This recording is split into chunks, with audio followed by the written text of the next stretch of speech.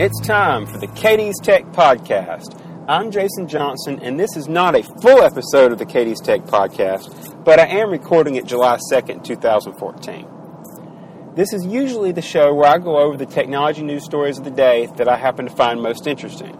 However, since we're leading into the 4th of July weekend, and I'm leaving town tomorrow, I didn't want to put together a full, long episode of the show. So what I wanted to do is just put together a short, brief episode wishing everybody a happy 4th of July weekend, and I did want to touch on one news story, and that's that the Reading Rainbow Kickstarter project has raised over $5 million.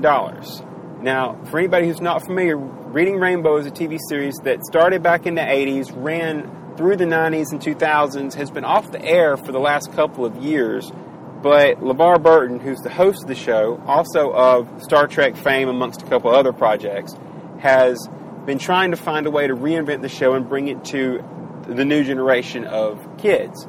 They've made an iPad app, they've had a couple different things, but this Kickstarter project is going to help them put together an online series of the show for the online generation.